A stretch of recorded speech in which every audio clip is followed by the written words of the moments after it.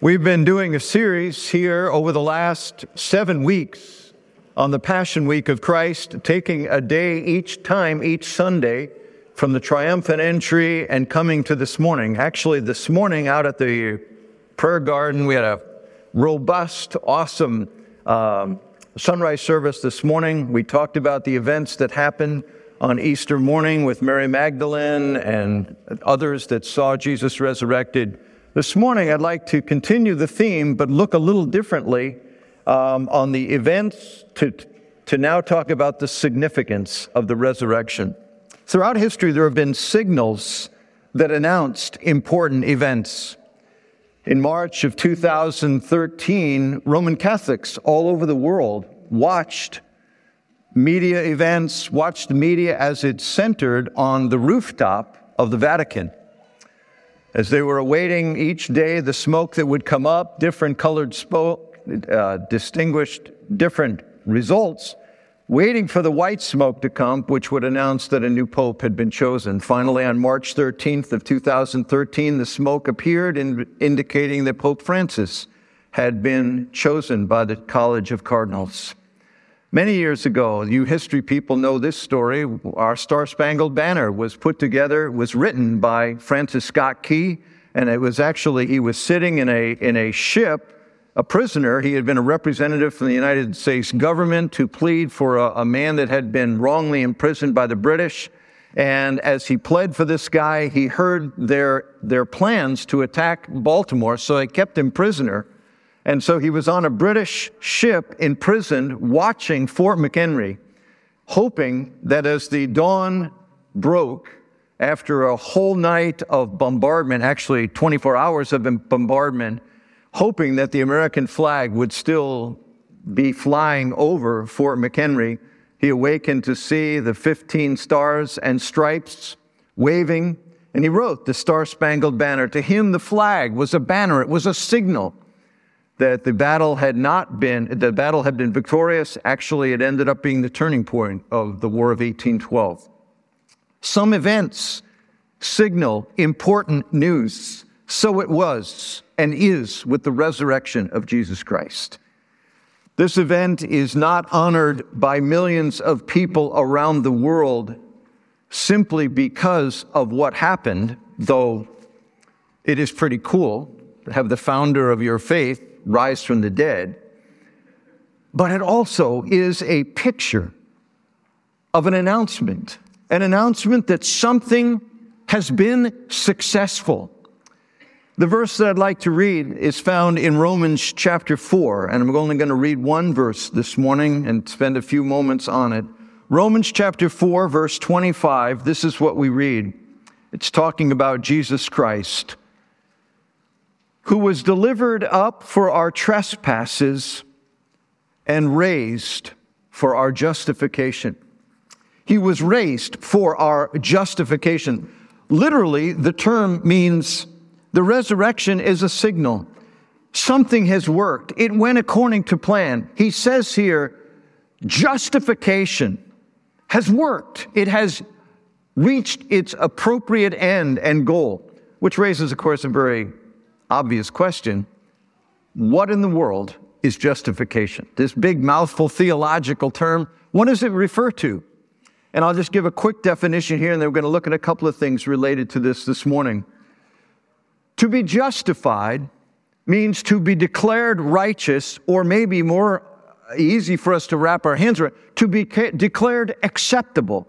We look at the term in the same way today. We talk about justification or justify in this term. We might say, I can still remember my mother and also my grandmother saying things to me like, Mark, how can you justify that behavior? And what they meant was, how can you argue that that is acceptable? How can you believe that that meets the standard of decent human behavior for an 8-year-old boy? Well, this is the idea. Justification is the declaration that something has been declared acceptable. In this case, someone has been declared acceptable. To be justified means that an individual has been declared acceptable in the sight of God. The verdict is passed. You have passed the test. You have qualified, and it is all tied to the cross of Jesus Christ. All the events of Easter weekend are related. The resurrection is hardwired to the crucifixion. Jesus died. Jesus rose. They are utterly, completely, compellingly united. And Paul is telling us here in Romans chapter 4, the resurrection of Jesus Christ is that banner. It is that signal that declares that a means by which we can be accepted by God presently, eternally, has worked. The resurrection declares it so. The resurrection actually signals two things about our acceptability to God. Number one, this is my whole outline this morning, our normal way doesn't work. It declares that. The second thing it declares is that Jesus offers a new way that does work. Our normal way of acceptance with God does not work. Why do we even need a way? I mean, what are you talking about, Mark? What do you mean we need a way to God? Isn't God always there? Isn't God always available to us? Well, the Bible presents to us consistently that there is a breach in humankind's relationship with God. As a matter of fact, it describes it by the term theologically that we are dead. Death in the Scripture is always referencing separation. If I expired this morning on this stage, it would simply mean my immaterial part has separated from my material part. We're physical. We are also immaterial. We are material and immaterial. Our immaterial part has two orientations. We have an orientation that is horizontal with one another. It's called the psychos. That's the Greek word for soul. We have this horizontal relationship. It's how we relate to ourselves. It's how we relate to others. The study of psychology is the study of the psychos. We have this horizontal dimension where we can relate to other people and we also process ourselves. But in contrast to the animals, which are described of having a soul, we also have a vertical dimension, the pneumos, or the spirit. We have a spiritual dimension, and the Scriptures say that because of sin, that relationship has disconnected, that there is what the Bible calls spiritual death. We are spiritually separated to God. Every religion in the world is trying to help people be restored into a relationship with God that has been lost because of sin. And so, how do we get this reparation? How do we get this reconnection with God? Well, the typical way we do that is to try to earn our way. And as we look at throughout the Scriptures, we would say, I think most of us would be willing to say, I rarely meet a person that would say, well, I've never sinned. No, we get it. I don't think I've ever met anybody that says, well, I'm not flawed. You know, I've got things, there's things I shouldn't have done. There were inappropriate things I've done. So if God asks the question, why should I let you, Mark, or Bob, or Brenda, or Tim, or Terry, why should I let you into my heaven? Many of us would say, well, I've tried to live a good life. I've tried to do the best I can. I'm certainly not perfect, but I'm better than some people that I know. And I'm no Adolf Hitler. I'm no Hannibal Lecter. So, I somewhere in I'm hoping, my good are going to outweigh my bad, and in the sky, I'm hoping. But how well it works is indicated in a number of passages of Scriptures. And the very fact that there is Easter weekend where Jesus died and rose from the dead argues that our natural way of trying to earn heaven or do to merit heaven may not have worked real well, since God the Son had to come and die and go through all that He did for us. Romans chapter 3 talks about it this way, if we can bring that verse up. Now we know that whatever the law says, it says to those who are under the law, so that every mouth may be silenced and the whole world held accountable to God. Therefore, no one will be declared righteous in God's sight by the works of the law. Rather, through the law, we become conscious of sin. Here, he's talking about, when he says the law, he's talking about the 10 Commandments and such, the law of God. And he says, nobody is going to make it there. No one will be declared righteous by doing. Now, of course, this begins to be a little bit confusing. And let me try to illustrate it this way, because what this passage is arguing is that no one can measure up to the standard. No one can be acceptable. No one can be justified, declared righteous, declared right, acceptable to God in their own deeds, that there is still a gap, that we don't reach the standard. Years ago, when I was in college, I was playing a little basketball, but I also was involved, when it wasn't basketball season, in intramurals. And I played our floor, actually our dorm participated against other dorms, and this big intramural track meet. And I was happy that I qualified in the long jump. Now, I'm not a great long jumper. I'm probably not even a good long jumper. And today, I wouldn't even try long jumping. But at the time, I was excited about being able to compete in the long jump thing. And so let's fast forward now. Come back to New Jersey, leave Indiana, I'm back here in New Jersey, and somebody says, "Hey, Mark, we heard you did okay in this intramural long jump contest, and we'd like you to compete down at the shore, Atlantic City. We're actually having this kind of cool long jump. We're doing a ramp out, right? And we're going to have you jump into the water, and we're going to measure it there. It'll be kind of fun." I said, "Wow, that sounds fun. I'm not sure why you asked me, but who else is going to be there?" "Oh, Carl Lewis is going to be there." If you don't know who Carl Lewis is, Carl Lewis jumped 28 feet, about more than 7 feet farther than I did on my jump. Okay, so here I am. So I said, I have enough ways to be publicly humiliated. I don't need to go and compete against Carl Lewis. And they say, no, you're not competing against Carl. He'll be there. But actually, all you have to do is compete against the standard. It's pass, fail. You get one jump. And if you go far enough, you reach the standard. You win. And there can be multiple winners. All you have to do is I say, okay, so I'm not really going up against Carl. I mean, there'll be other people there too. I can make sure I don't go when he goes. Yeah, there's going to be lots of people. Carl will be there, but. So I say, okay, I just have one question. How far do I have to jump to pass?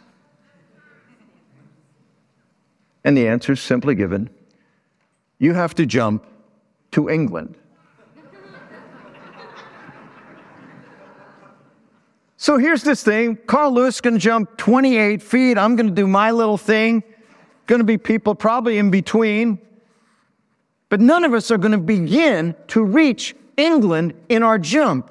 It's just immeasurably beyond our capacity. The Scripture is presenting, it says in Romans chapter 3, there's none righteous, no, not one. There is none that meet the standard for spiritual long jumping or righteous living. God gave everyone the capacity to live holy lives. We all have chosen not to. You may say, but that doesn't make sense. I mean, why would God have this standard nobody can reach? I mean, and I think you need to understand, God's fair, God's good. He does like any good teacher would do. They grade on a curve, right? And so maybe I didn't get 100%, but if I got 90, come on. I mean, the book of James, I don't know if you know this, but the guy that wrote the book of James was the physical brother of Jesus. They were both the son. They had the same mom in Mary. And James talks about this. Actually, it's one of the first 2 books of the New Testament that was written. And James is writing this letter, and he's talking about the conclusion of how to evaluate how we are measuring up to God's standard. And here's what James said in James chapter 2, verse 9 through 11. But if you show partiality, he's talking to people that were in the church, they were sort of welcoming people that were filthy rich and giving them a better place than people that were dirt poor. And here's what he says. He said, if you show partiality, you are committing sin and are convicted by the law as transgressors. For whoever keeps the whole law but fails in one point has become guilty of all of it. For he who said, do not commit adultery, also said, do not commit murder. If you don't commit adultery but do murder, you have become a transgressor of the law. Now we look at that and they say, wait a minute. You're talking about I give a rich guy a nicer seat than a poor person, and you're comparing that with murder and adultery? I mean, this is insane. This is comparing firecrackers to hydrogen bombs. I mean, how can you say these are... What James is arguing is saying that any sin breaks the chain of God's commandments. Now, we have a lot more than any sin. We have many sins. But the laws of God are a chain. Break one and you break the chain. You're guilty then of being a sinner. And so he says there is none righteous, no, not one. Okay, so we have this ridiculously overwhelming scenario that basically says, well, Mark, you just emptied heaven of everybody. And that's exactly why Jesus Christ came to this world. Jesus Christ offers a new way of acceptance with God. As you look at our passage here in Romans chapter 3, verse 25, he said he was delivered up for our trespasses. On the one side, Jesus takes our sin. The consequences of Jesus' behavior, of our behavior, falls upon Jesus Christ. Now track with me here. Even if this is familiar terrain to you, track with me here. What it's saying is that Jesus Christ, when he died on Friday on the cross, he became liable for your sin. It's why in Galatians chapter 3, it has this interesting statement. It says, our sins were nailed to the cross of Jesus. What's that talking about? Well, when a man was crucified, they would take a little placard, a little board, and on the board would be listed the crimes that he had committed. And on the cross, as God the Father looks upon the cross of his Son, what he sees on the placard are our sins. He sees our sins nailed there. The sinless one who had a blank slate of guilt. As 2 Corinthians 5 says, he who knew no sin became sin for us. That our sin was put upon Christ. He became liable as if he had done all of those sins. And by bearing the eternal punishment for sin, which he did in a moment of time as he cried out, as an eternal son cried out to an eternal Father, why have you forsaken me? Experienced separation from the Father, which we would have had to experience eternally in hell. Jesus bore hell for us. He took the punishment for our sin, but that's not all he did. That's the one side of the cross. Our sins were laid upon Jesus Christ. But not only does he take our sins, he gives us his righteousness. Look at what he says here in verse 25 again of our text. It says he's raised for our justification. There's that word again. Our being declared acceptable. We are told in the book of Romans chapter 3 this statement. But now apart from the law, the righteousness of God has been made known.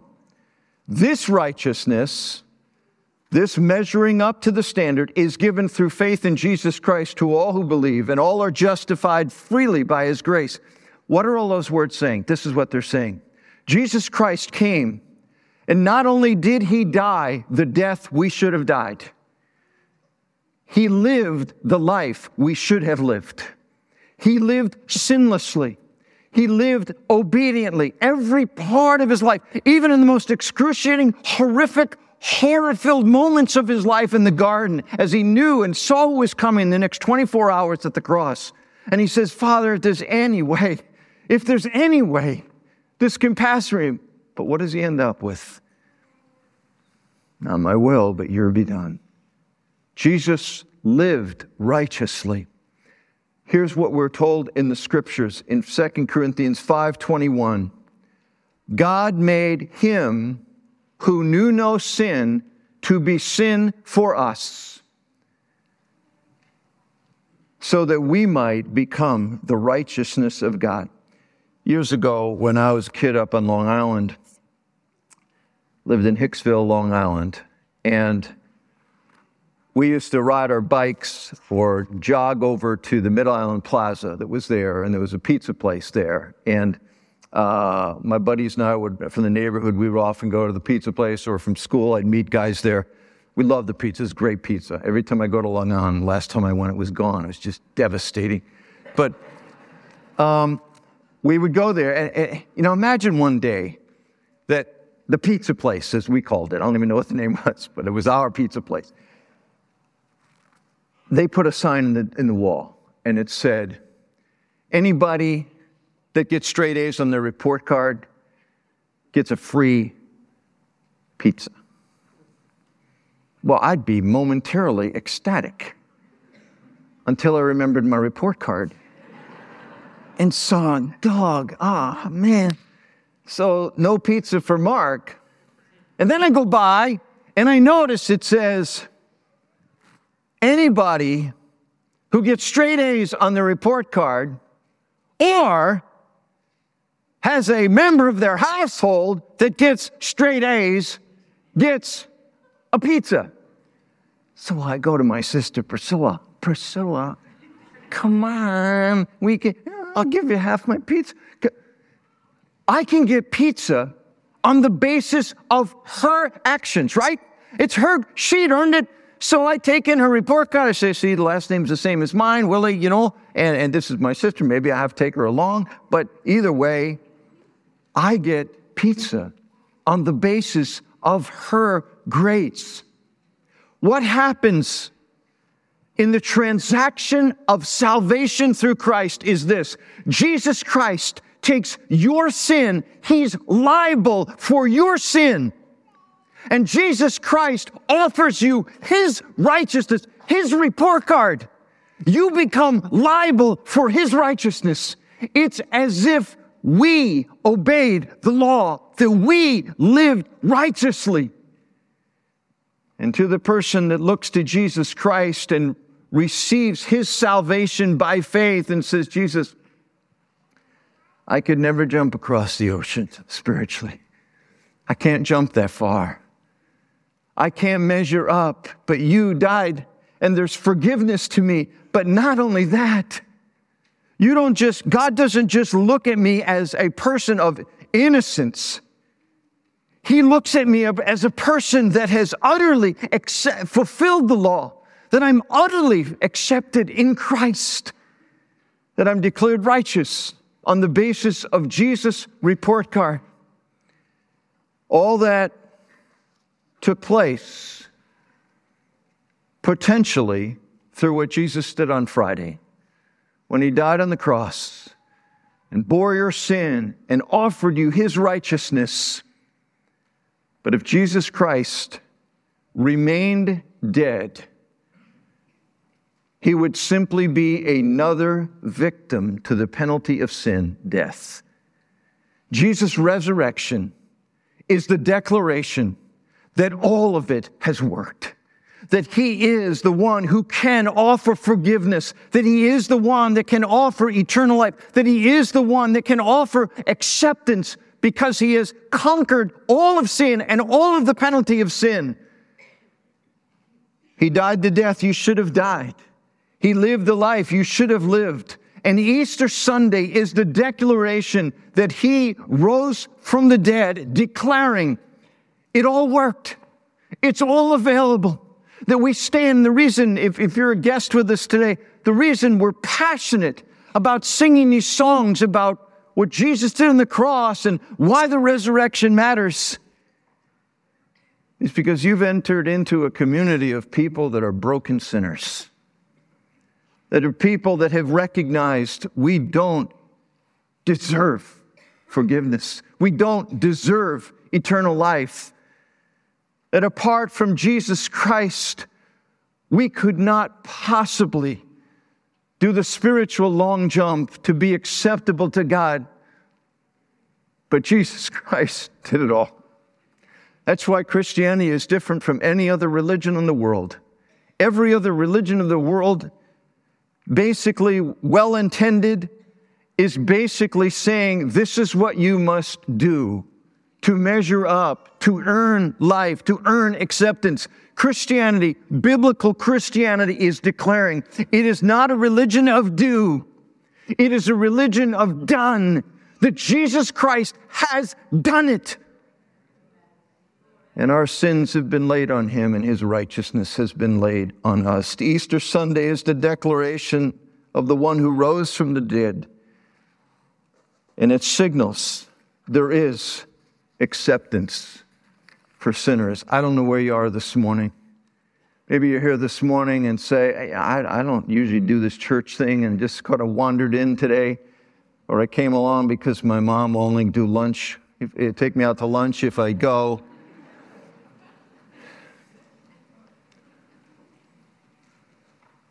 But I want you to know that if you hear about Christianity or faith, and maybe you know people that talk about knowing Jesus and doing life with Jesus, and you say, it's never been personal to me. It's never been this intimate thing where God is real. I always feel like I'm sort of looking through the glass. Jesus Christ came to die for sinners like all of us. And maybe what he is saying to you this morning and bringing you here is that, won't you receive the gift that I came to provide? That I died on the cross, that you could have life, that you could be reconnected with God, that your life is spiritually dead and the sense of distancing and looking through the glass is simply a reflection of where you are. But Jesus has got you here to say, hey, I did this for you. Your name was on that placard. Your sins were there. But my righteousness and my forgiveness is available to you. Maybe today, God is calling you to embrace Christ. I hope he is. Let's pray.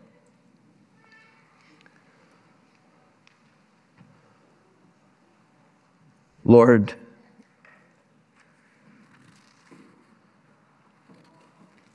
we believe that the Bible says, and our own experience has affirmed, this is amazing grace.